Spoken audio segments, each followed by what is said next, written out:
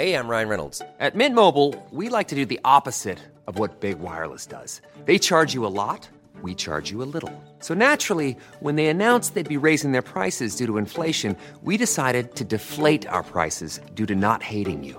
That's right. We're cutting the price of Mint Unlimited from $30 a month to just $15 a month. Give it a try at mintmobile.com/switch. $45 up front for 3 months plus taxes and fees. Promo rate for new customers for limited time. Unlimited more than 40 gigabytes per month slows. Full terms at mintmobile.com. Every fan knows the right player in the right position can be a game changer. Put LifeLock between your identity and identity thieves to monitor and alert you to threats you could miss. Plus, with a U.S.-based restoration specialist on your team, you won't have to face drained accounts, fraudulent loans, or other losses from identity theft alone. All backed by the LifeLock $1 Million Protection Package.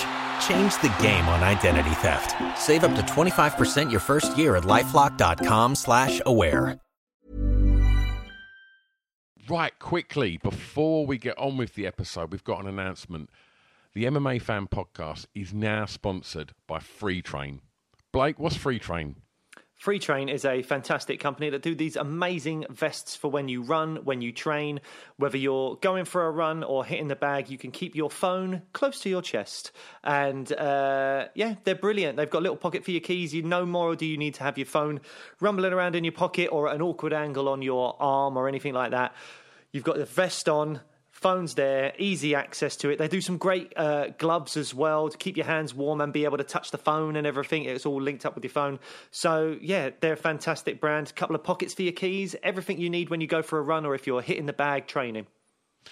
And you're not just saying this for the sake of it. Before they even become our sponsors, you had one of these vests, didn't you? Yeah.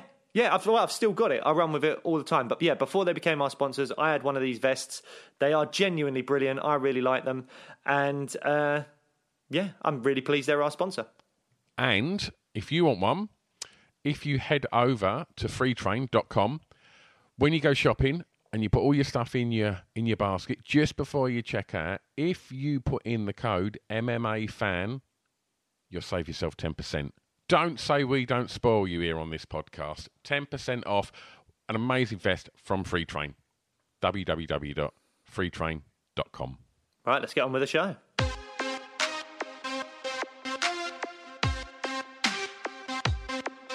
Welcome to the MMA Fan Podcast. Ladies and gentlemen, I give you Stu and Blake. Hello and welcome to the MMA Fan Podcast. I'm Stu Whiffin, sitting opposite me via Zoom. It's Blake Harrison, and I'm laughing because you did what I do. You did the big hands out. It was like a big jazz hands. You're like, hello! And I enjoyed it. I really enjoyed it. See, it got me pumped up for the show. I'm very excited now because you've done that. Oh, wonderful. Well, the reason, not only because of my jazztastic opening hand movements there, the reason we're excited is today's guest. It's Brett Johns. Former UFC fighter, currently fighting in Bellator, fight coming up soon, and I'm just super hyped for it. Yep. So he's fighting at Bellator 259 on May 21st, so that is coming up very, very soon. And he's fighting Mateusz Matos, who is only lost to Peter Yan and Magomed Magomedov. So this is no easy fight for Brett Johns in his Bellator debut, but we're going to be right behind him. And I think after listening to this interview, I think you're going to be all right behind him as well, because he's infectious in the best possible way. He's made me smile throughout the whole of the interview, and yet he talks about some really serious issues as well coming up here. And he was very open, very honest, confesses to being like a very sensitive bloke as well. And it's that whole thing of he's not what your stereotype of and wrongful stereotype I might have of an MMA fighter is. And it's great to listen to him chat. Absolutely. I don't think me and you need to be waffling anymore. I think we should just get straight on with the episode. Let's do it. Ladies and gentlemen, here's Brett Johns. Welcome to today's podcast, Brett. And we always like to start things off by just kind of going back to the beginning, really, and just asking how and when you got into combat sports. To be honest, like I said, it's back in South Wales, it's crazy growing up, especially where we're from in Swansea, being brought up on a council estate here. My mother was a single parent with 3 kids. I got an older sister, then it's me, and then it's my brother who's a year and a half younger than me.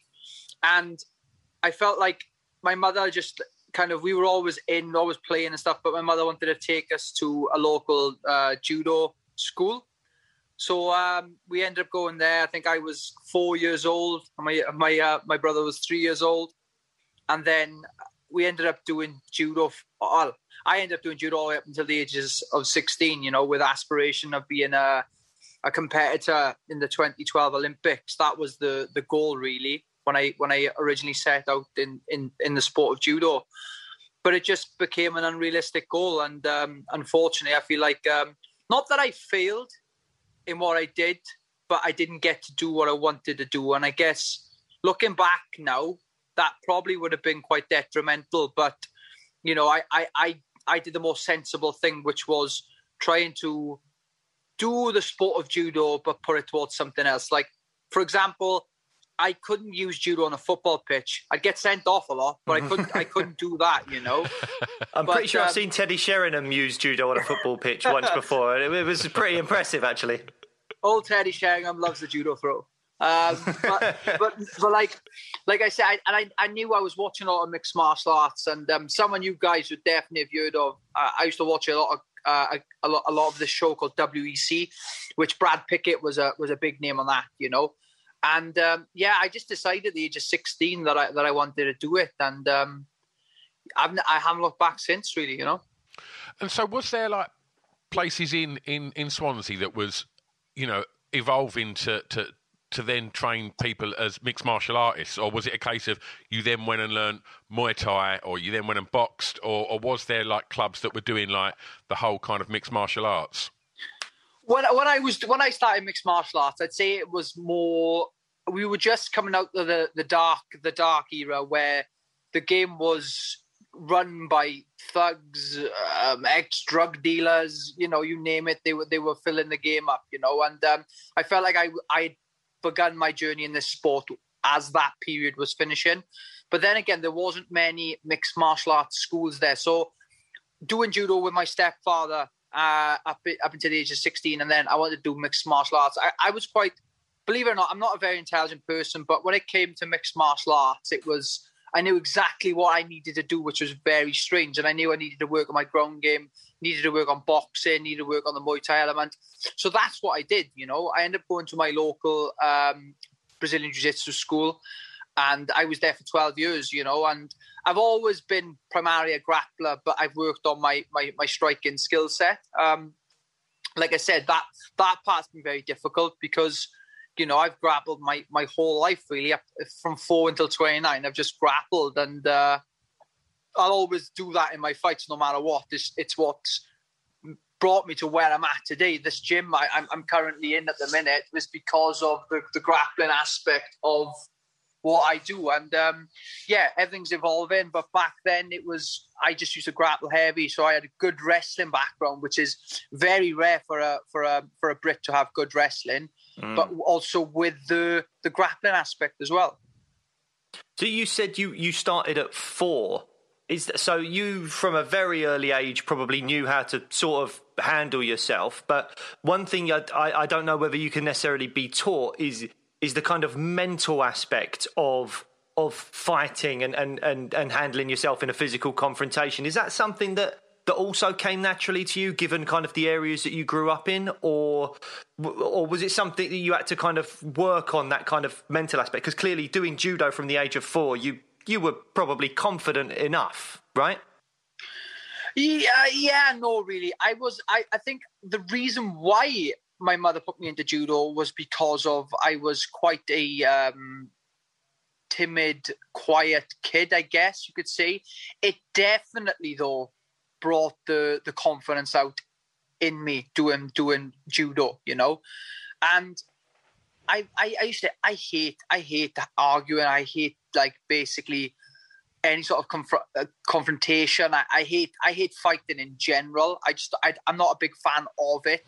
the sport of mixed martial arts, I absolutely love. But when it comes to actual, like falling out with people, I don't like it. So that side of things, no, I wouldn't say I'm a very sort of confident person in that aspect. But when it comes to competing in sport, I love that. It's mad, really.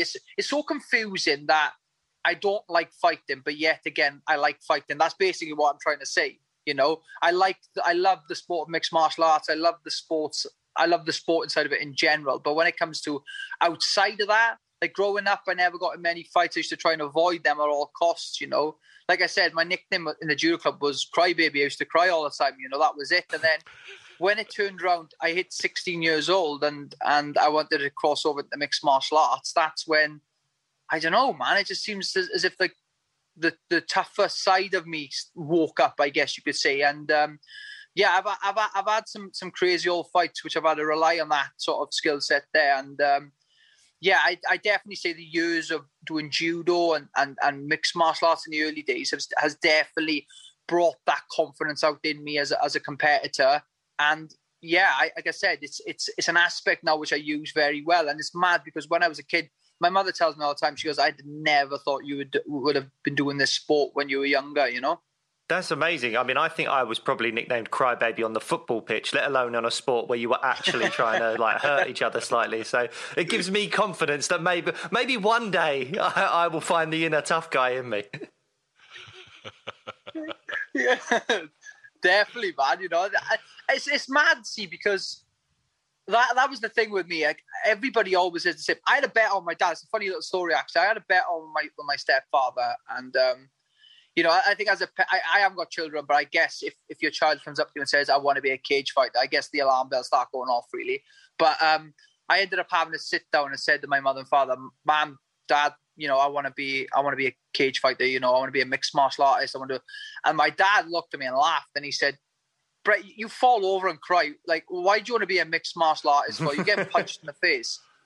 And then I said, no, this is what I want to do. I want to compete here. And I don't know, my parents kind of said, I don't think it's going to be good for you. And it got to a point where I was arguing with them that I wanted to fight. And I said to my dad, I said, I'll get to 10-0 pro. And I said, and when I get to 10-0 pro, you will buy me a belt. I said, I'll prove you wrong. And I had my first 5 amateur fights. I went to 5-0. And then I went to 10-0 as a professional. And I come home one day and there was a belt on my bed. So that was my dad's way of saying, you proved me wrong. So here's the belt, And in regards to that, working on that confidence, and before we even kind of get to your time in the UFC and that Bellator, in those early fights, and approaching them fights with confidence, and what have you got a routine that you do before you walk out to the octagon, and has that changed as your career's developed, or have you got a kind of a format that you adhere to every time you fight? Is there a process that you do in the back room before you walk out? I think realistically, it's all been the same throughout the whole career. What I might be different than most fighters, but I feel the nervous energy before the fight is the exact same every time. I think it's I'm just as scared as I've been for my first ever amateur fight to my last ever UFC fight. It's been the same sort of nervous energy. And I'll be honest, I'll speak to you in detail about it. I walk to the cage, I'm very scared. I feel, this is probably the most nerve-wracking thing I've ever had to do. And then, you're walking out, you listen to your favorite song on the way out, and that nervous energy just gets multiplied by 10 when you listen to a song while you're feeling like that. And then you get to the side of the cage, and then you're getting checked over, and you're getting the Vaseline put on, and then you look back at your corner, and these are the people who have spent the last 6, 7, 8, 10, 12 weeks or whatever it is preparing you for this fight, and that's where you say your goodbyes. And then you walk in the cage, which, in my opinion, is the most loneliest place in the world. You get, although your cornermen are so close to you, they seem so far away. And every time I think like this, it just makes me feel so much more scared before actually fighting. But I feel like that nervous energy, that being scared moment in that time kind of brings out that fight in me where I genuinely believe that every time I fight, I do genuinely fight for my life. And I think that's the way I do fight because, you know, at the end of the day, if I let this guy have his own way, then I'm going to get hurt. I'm going to get physically hurt you. So there is an element of my mindset. Physically, I do everything the same, but my mindset, I have certain points in my in my warm-up as I'm walking out, as I'm walking to the cage that I'm thinking. And then when I'm standing opposite the cage, like I've stood opposite the cage with some scary old people and looking over the cage at people like Pedro Munoz, Aljamain Sterling, you know, Joe Soto, looking across them guys. And the last question I say to myself before the ref says go, I say, Brett, have you done everything in your power in camp to get this fight done? And I've said yes every time. I've never had to question myself on that. And that's generally the mindset process I have when I walk out to a fight anyway.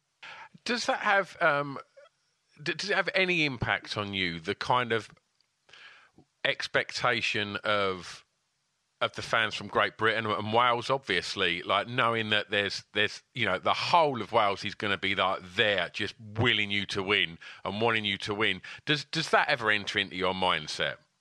Yeah, the last fights do.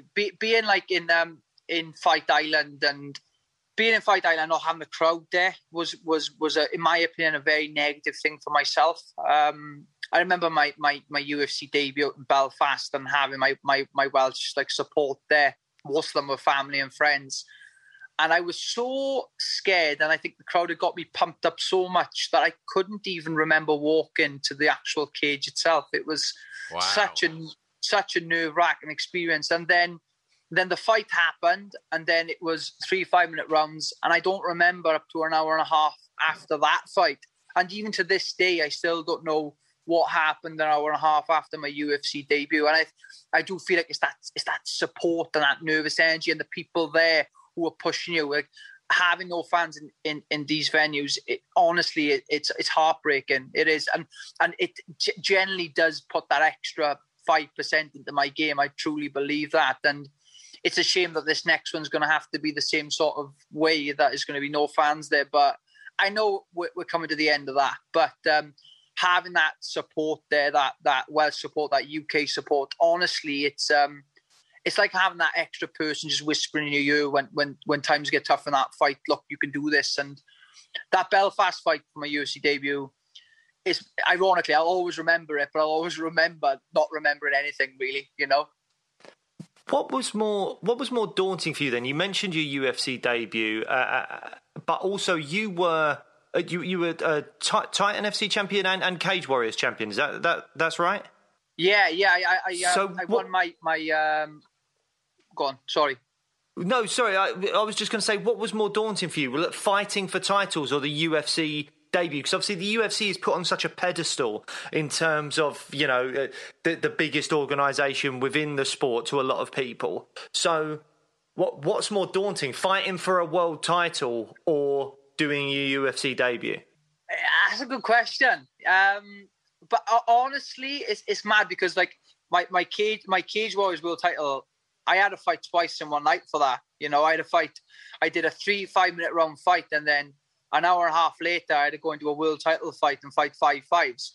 So yeah, that was quite a nervous experience. But compared to the UFC, it wasn't even on par. You know, you kind of grow up in this game, and the mecca of mixed martial arts, in my opinion, was the UFC when I did it then. You know, and to actually put them black leather gloves on which say UFC across them was such a huge moment in my life, you know. And the nervous feeling, I think that's why I did black out, is because the nervous feeling before the fight had probably mentally put me in that way. And yeah, it doesn't even come on par. I'd say, although I've been scared for every single fight I've had, that debut in Belfast, and it was against a really good guy. It was against a South Korean guy called Kwan Ho Kwak, who was a 2-time world champion with 2 different promotions, such as I was, and it was probably to this day one of my greatest performances. And I do believe that's because of the nervous energy before the fight and how I felt, you know. One of the things that you said that you ask yourself before the fight starts, have I done everything that I need to do? And you've always said yes. And one of the things that we like to ask fighters about is the kind of, how much of that pre-fight ritual, is based around that weight cut, and is that something that you find quite easy to do, or is that something that is a big part of your training that can be a drag? I mean, I imagine it's a drag for most fighters, but what I mean is it something that is a big part of the fight for your weight cut? Like, what's your sort of approach and thoughts on weight cutting? I would definitely say that this sport has. When I come into this sport, I would never have said I had any issues. When it comes to physical issues, mental issues, and like that.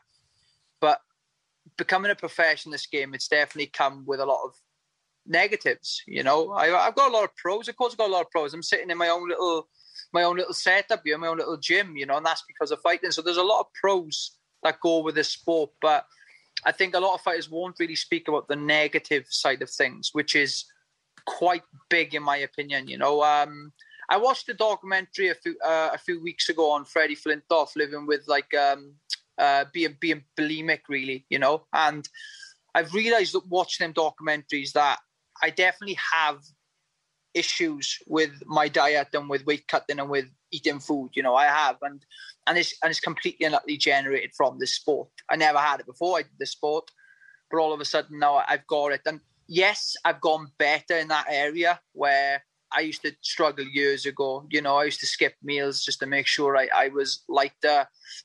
My girlfriend said I'd pass the shop window and I'd have to lift my top up to check how I look and how I see, and if I look big or if I look fat, or do you know what I mean? And that was the side of things which I know it's kind of scarred me. Doing my earlier careers, it's kind of scarred me. So a lot of my training now has sole focus on making weight, really. So I do a lot of conditioning, cardio-based stuff to get my weight down. And since this pandemic has hit, I've kind of stepped it up a gear with my professionalism when it comes to this diet and when it comes to trying to lose weight. And I'm becoming better, but I've kind of accepted that this will always be an issue for me personally when it comes to the diet side and the eating side of fighting and cutting weight, unfortunately. And I think it's because of the first couple of fights of trying to make weight and failing weight a few times. It scarred me, really, Flexibility is great. That's why there's yoga. Flexibility for your insurance coverage is great too. That's why there's United Healthcare Insurance Plans. Underwritten by Golden Rule Insurance Company, United Healthcare Insurance Plans offer flexible, budget-friendly coverage for medical, vision, dental, and more. One of these plans may be right for you if you're, say, between jobs, coming off your parents' plan, turning a side hustle into a full hustle, or even missed open enrollment.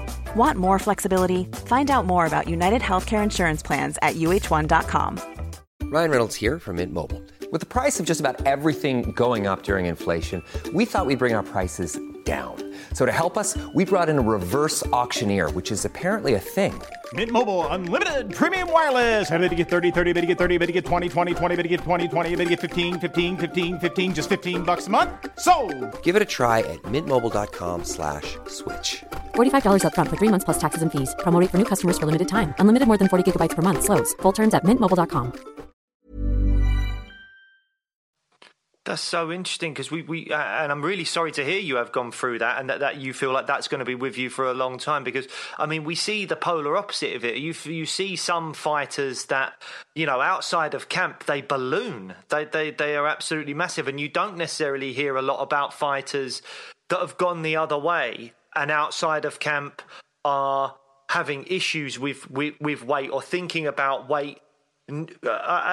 Correct me if I'm wrong, but like not just from a sporting point of view. Now it's you feel like it's part of you even outside of training and fighting in mixed martial arts. This is something that will be something that you think about or you consider before having those cheat meals and things like that.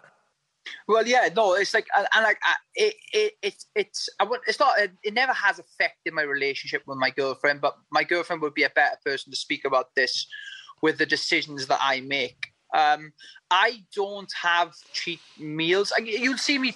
I'll pick at something. I'm not going to say like I'm like I've had a 17-week camp to this point, and I will get a day where like I'll eat a sweet. But don't get me wrong, the mental battles I've got then for eating that sweet would be completely and utterly just like there's no point. So I stopped doing cheat meals because of it's not worth.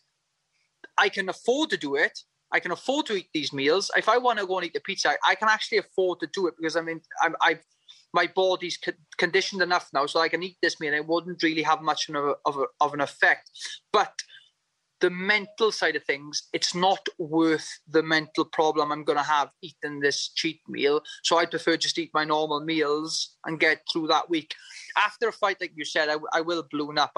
I used to go so big, really big. I used to go from like, I bear in mind I fight at 61 kilos, and I remember jumping on the scales a few years back, and I was like 77 kilos. It's like 16 kilos over my fight weight, which is ridiculous. Really. I look like a bowling ball. I had a circle head.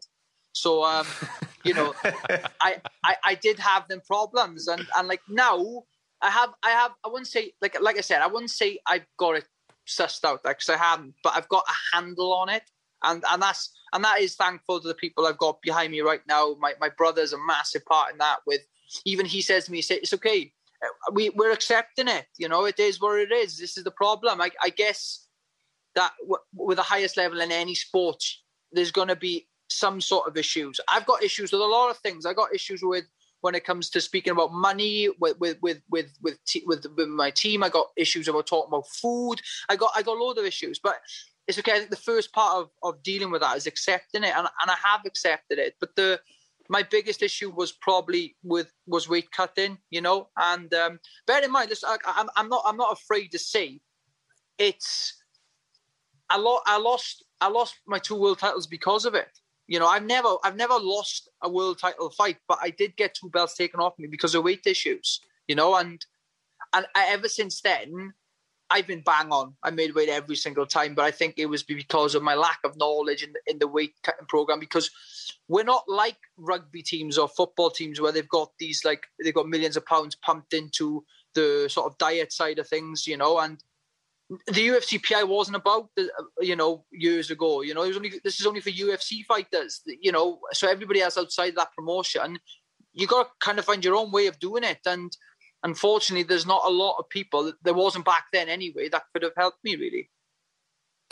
And you said you've got issues with talking about money, and you've been through quite a lot of times in your life, from what I've seen, of not having much money, to the point where there was a situation where didn't you spend like a few months basically living in the gym that you were working at? Like you had a sleeping bag in the gym and you were just there because you couldn't afford the bus ticket home. Have I got that right? Yeah, that story's accurate. That story is accurate, because I can tell you the price of a ticket is £2.70. You know what I mean? Like a ticket back from the bus from the gym back home, and I got to a point where. And bearing in mind, I think I'd been a world champion by this point, and I couldn't afford that. So, my bed at the time, I remember, was 2 leather couches pushed together, and I had my sleeping bag. I get woke. The fighters that have actually lived in gyms, because when a fighter tells you I live in the gym and they're bragging about it, they don't live in the gym, because if you live in the gym, it's not a very nice place to live.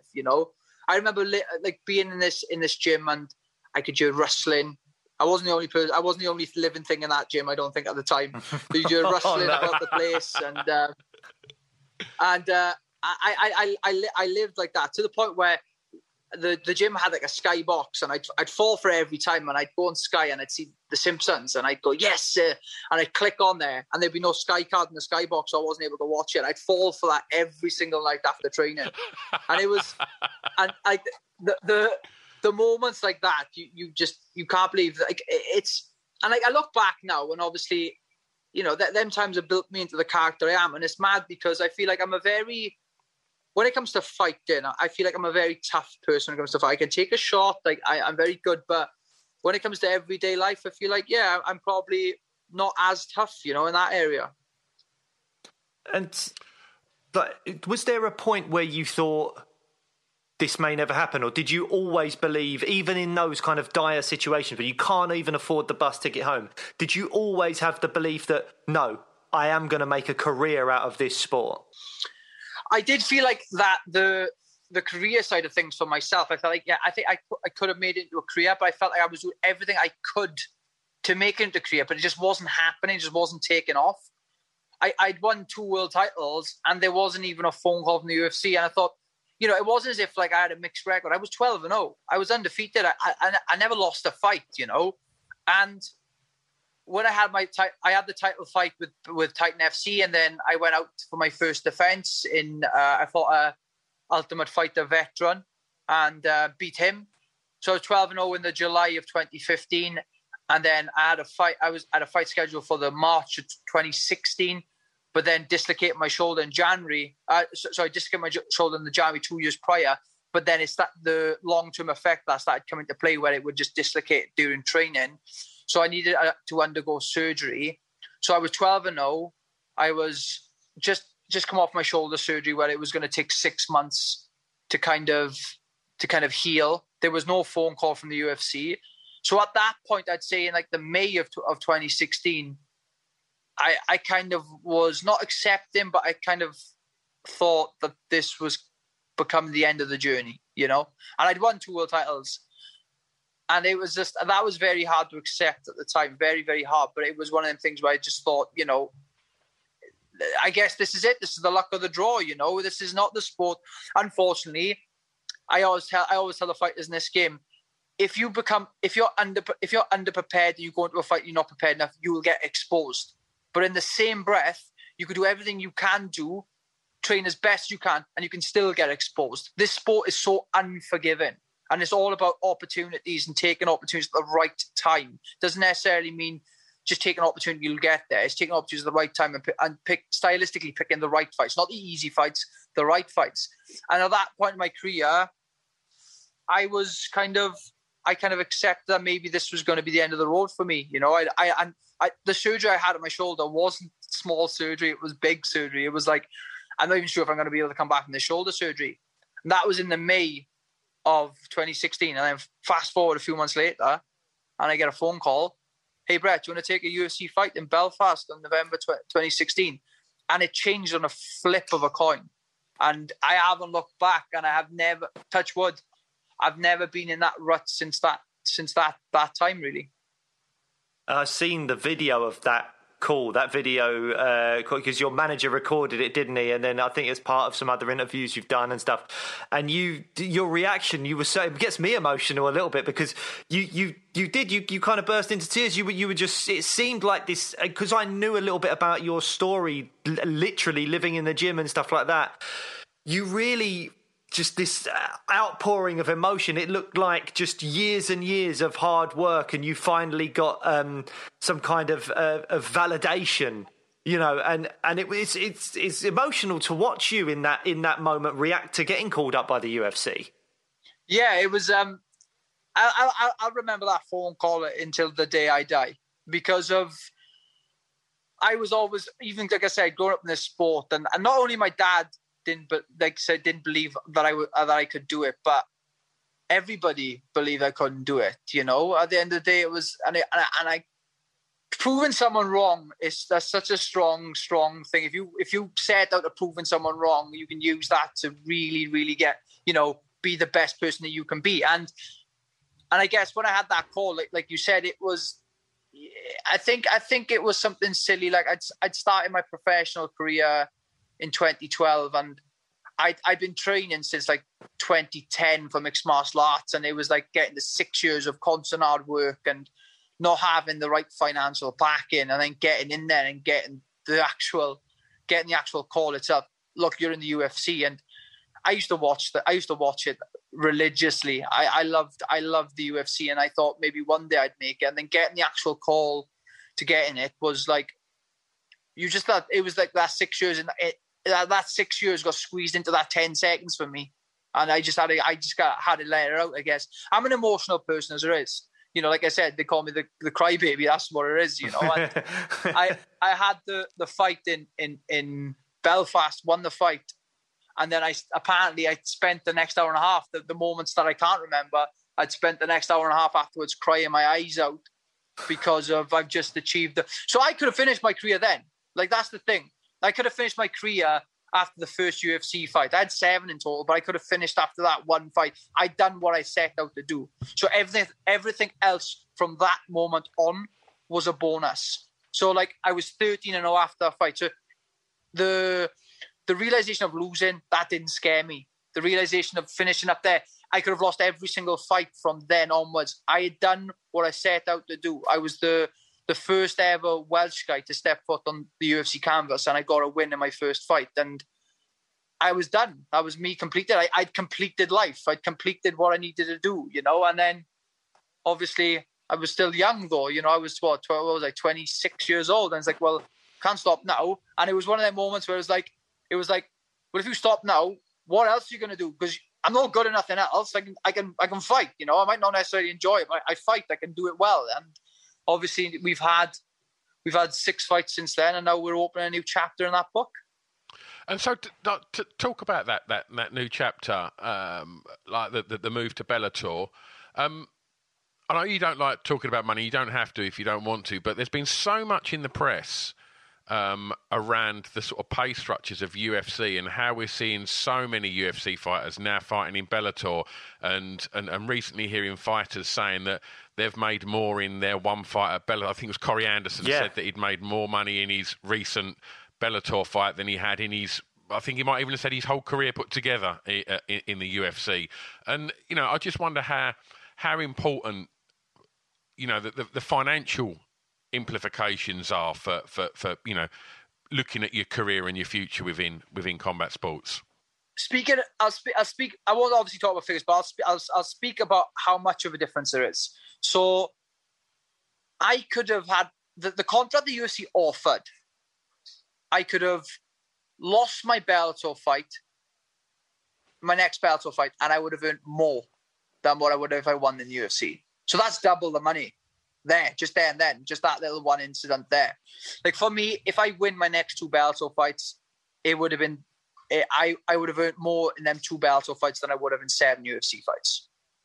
Wow. That's a huge difference. And just for clarification, anyone listening that doesn't know, you weren't cut from the UFC or anything. You were on a 2-fight win streak in the UFC, and you tested free agency, right? You just thought, my contract's up. I'm going to just go out there and see what other organizations can offer me. The actual conversation went like this, right, Blake? It was, there's a guy in that division who had the same record as me at that time. I felt like that I personally had fought better people. We had the same record. So we were both 5-2 with the promotion. And I looked at his paycheck, and he was getting, I think it was like $20,000 more than I was. So I just, I believed that I fought, well, not believed, I did fight better people, you know. And so I said, I want the same as him. I wasn't asking for more. I wasn't taking less, but I wasn't asking for more. So I said a number which was the same, identical to what this guy was getting paid. And he'd had the same record as me, the same amount of fights as me with the promotion. I believed I fought better guys, and they offered me $20,000 less. I can't do nothing on it. You know, I couldn't say no to it. It was a case of, you know, I want to be able to invest in my life after this. You know, I'm going to be done in 5 years, and what am I meant to do after that? It's a case of, I guess you have to have that sort of intelligence with knowing how much you're worth as a fighter. And I always knew I was worth this. I always did know. And to be honest, this isn't where I want to be now. But Bellator, they literally. So when I spoke to my manager, Brian said, "Look, well, what do you want me to do?" I said, "Well, he's got a good relationship with Bellator," and he texted Bellator and said, "Look, they should get back to us in 24 hours."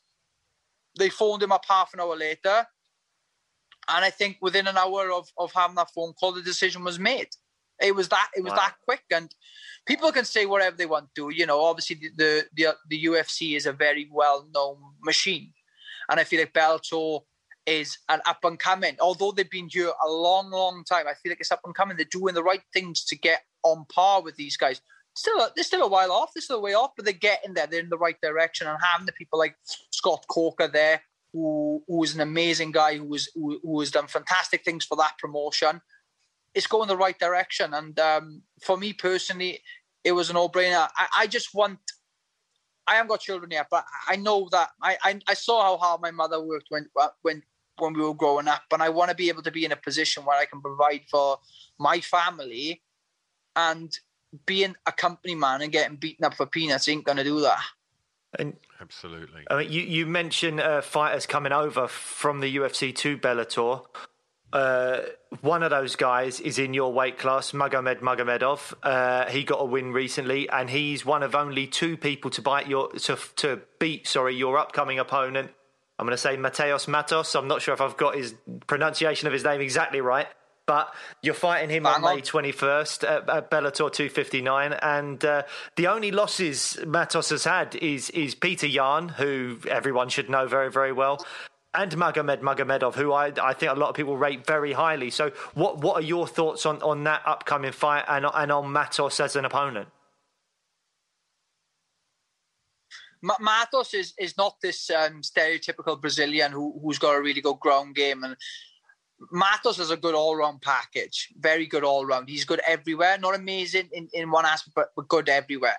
And I feel like that this is a very, very difficult fight to take first off the bat. This isn't an easy fight. But then again, in the same breath, I never asked for an easy fight. They offered me 3 names. I said yes to every single one of them. It was... it's one of them things now where Matos has signed the contract. So Matos was the one that did step up on this. And it's a difficult fight. This isn't going to be easy. And I'm not thinking for 1 second it's easy. I'm not you going, right, after this guy, I'm going to be asking for this guy. No. I'm solely focused on this fight. This fight is a big fight.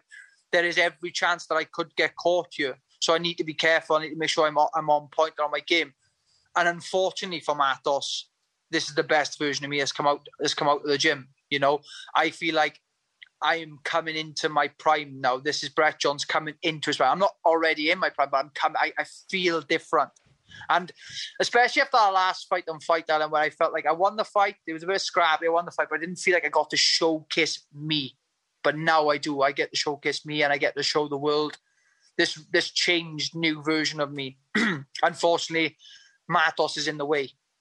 Magomed Magomedov brought the blueprint in front of me, and let's not beat around the bush. It's probably the similar way it's going to go, in my opinion.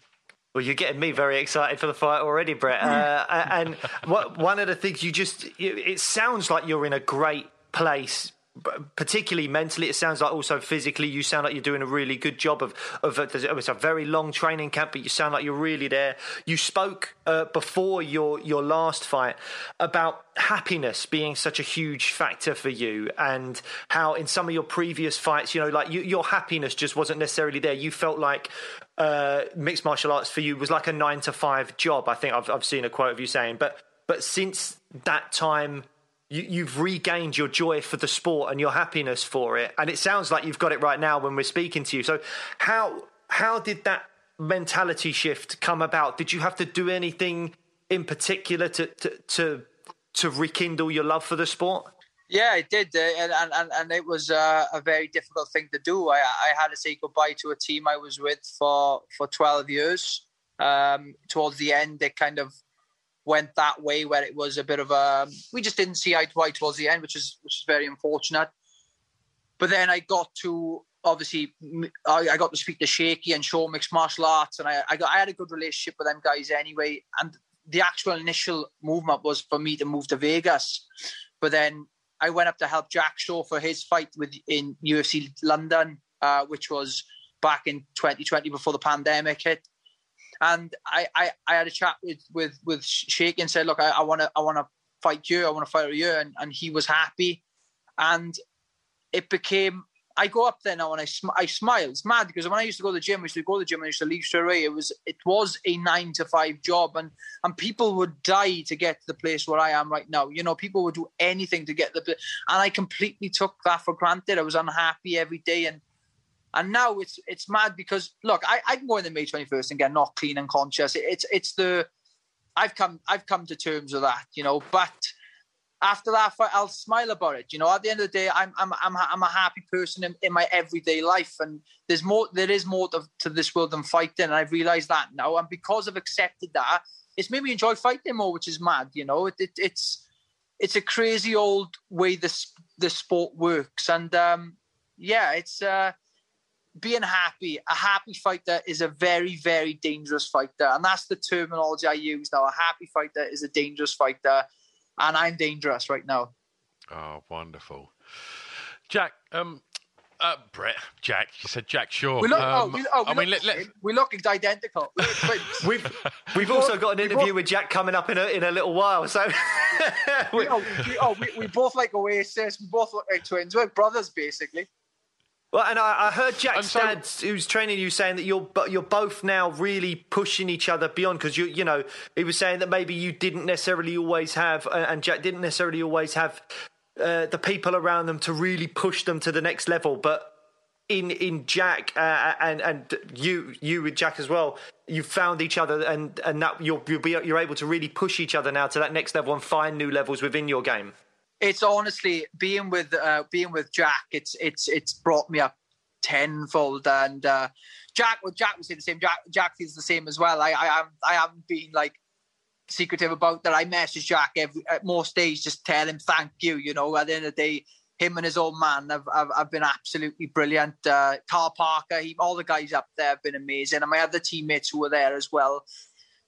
They've been fantastic. They're partly why I'm this happy and why I feel like I do now, And honestly, it's an honour to represent that team now and being at the world stage. And now that Jim gets to say, they've got representatives in Cage Warriors and UFC and Bellator, So I do feel like the Welsh MMA scene is definitely growing in the right direction now, Brett, I want to have you on every week. You just put a massive smile on my face the way you're speaking. I'm saying, I'm just feeling good. I might phone Brett every now and again just for a pick-me-up. like a mindset coach. Yeah, that's it, yeah. Oh, wonderful. Look, Brett, can't thank you enough for your time today, mate. It's been an absolute joy talking to you. And obviously on behalf of both Blake and myself, all the best in the upcoming fight, mate. We'll be rooting for you, as will the whole of Great Britain, I'm sure. And, just wishing you all the best. Yeah, thank you, boys. I really do appreciate you guys taking the time to have a little chat with me as well. It's this is what I mean about the small things about this MMA journey I'm on. You get to meet some great people. So I appreciate that, guys. And hopefully I'll get to speak to you afterwards with a couple of black eyes and a nice big smile on my face. Well, we'll hold you to that, mate. And it's honestly, it's our pleasure. It's been a lovely chat. Thank you so much. Thank you, guys. Speak to you soon. All the best, mate. Thank you. Thanks, there you go. Mate. Thank you, lads. Have a good day. Ta, guys. I mean, how wonderful was Brett Johns? Well, it's brilliant.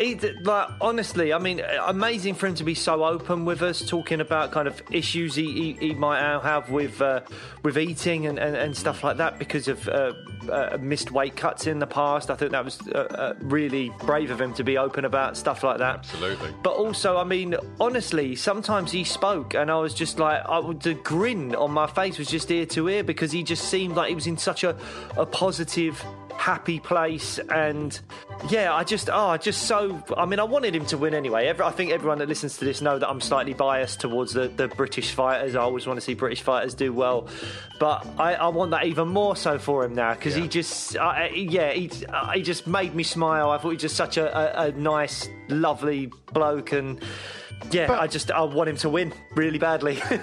Haven't we been spoiled? Because I mean, we've pretty much said the same, and that's taking nothing away from Brett. We've pretty much said the same about every fighter we've spoke to. And, it's been such a lovely sort of peek behind the curtain because you see these athletes when they've got their fight face on in the octagon, really going to work. And so it's to then sort of catch them not at work and talking, you just realise that they're really nice human beings, and it's, they're high-level athletes, and it really does back up, fans of combat sports that have, the amount of people that we've spoken to. I mean, very much the fight or flight kind of concept that we come up with. There's lots of people that still think it's a barbaric sport, and they don't like it when it goes to the ground and things like that. And I understand that, but I think the more times people hear these kind of conversations from intelligent, high-level athletes, the more people that aren't really on board with mixed martial arts are going to see that this sport has evolved, and these are, high-level mixed martial artists. Absolutely. I think that's one of the reasons I wanted us to do this podcast in the way that we're doing it is for that very reason. Because, look, if you're someone that finds a sport too brutal, then that's absolutely valid. That's fine. Some do, some don't. There's nothing wrong with that. If you find the sport too brutal, then that's absolutely fine. But what you can't do, and what I will always defend, is you can't start putting these fighters in some kind of bracket of, oh, they're just meatheads, or they're all just like mindless, thuggy types, or, they just want to hurt people. No, that's not who these people are.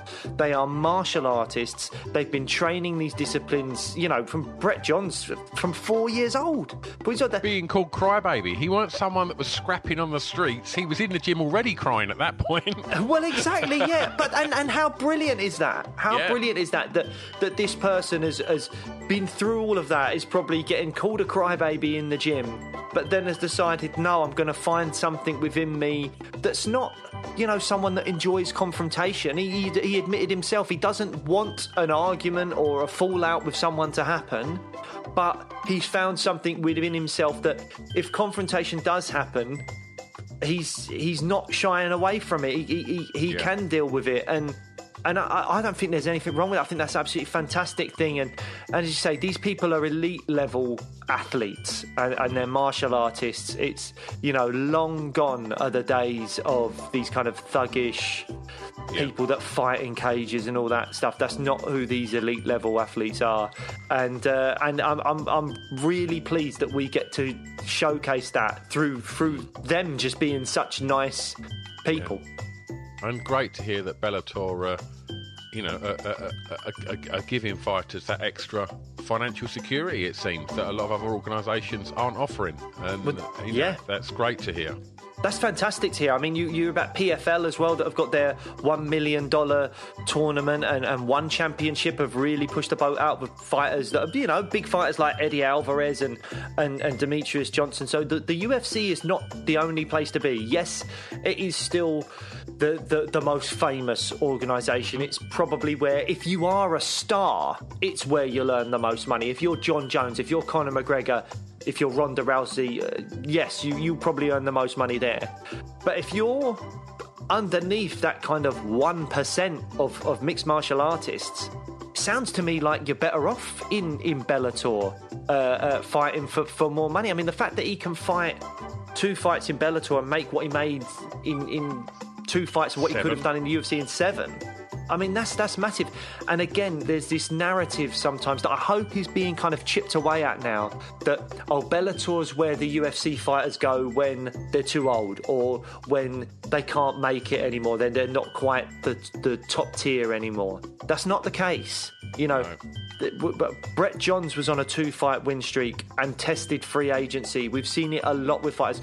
Corey Anderson is a top light heavyweight. I would put him in there against Jan. I know he has been beat by Jan Blachowicz before, but that's not necessarily going to go that way every time. Corey Anderson could definitely get wins out of people in that light heavyweight division in the top 5 of the UFC. I mean, these are fighters that are not past it by any stretch of the imagination. They are still great fighters, and they're just going over to Bellator because they can earn more, and it boosts the level of Bellator as well. The level of Bellator with fighters like we got Pitbull and AJ McKee, but also Magomedov, who we mentioned coming over, who's a real threat to that bantamweight title, is a big challenge.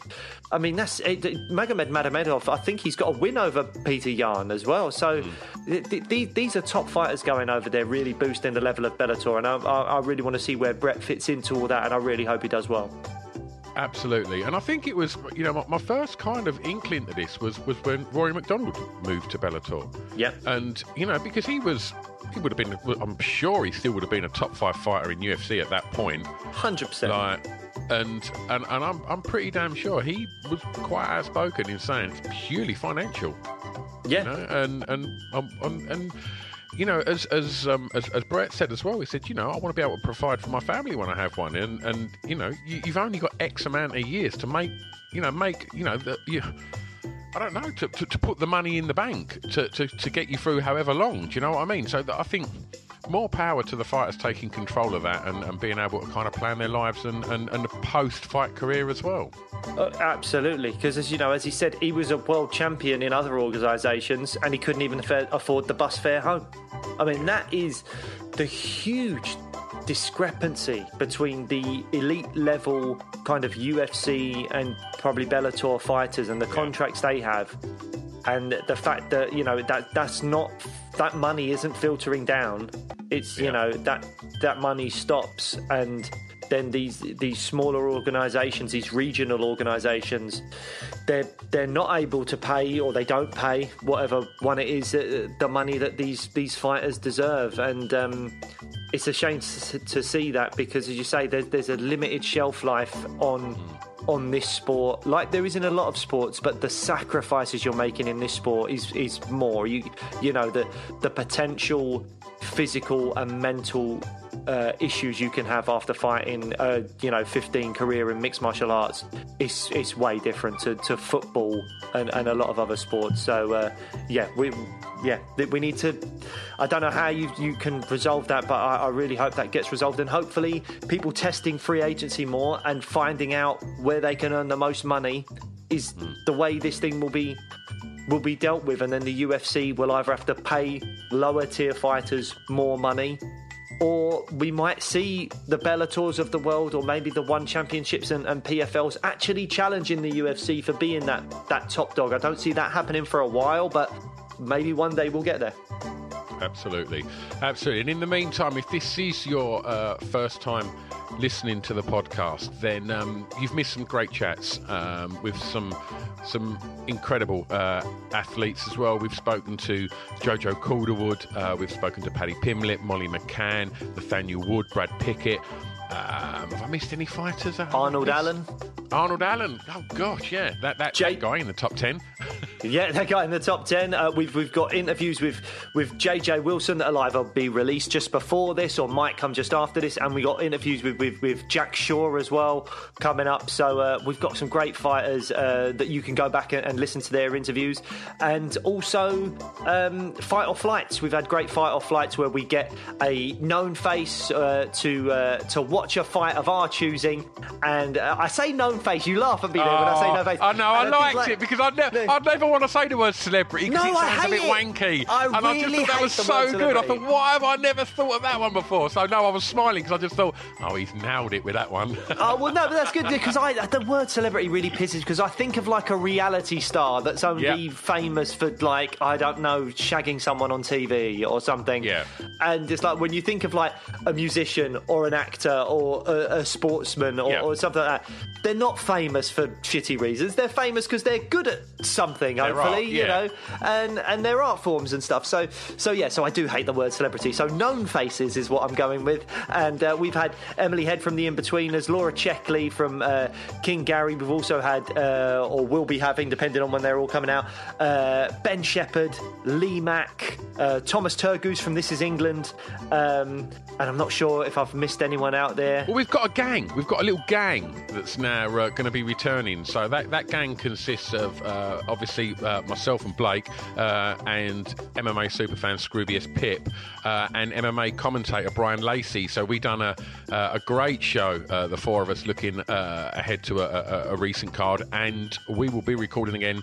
Well, I guess it would have probably been in and around we don't actually know when this one's coming out. So we're recording it in a few days' time with Brian and Pip again, looking up to another big UFC card. So they're great for the bants as well, because not only is Brian a commentator, he's a stand-up comedian as well. So there's some good bants on that one. But I think that's us done for today. We're on the socials.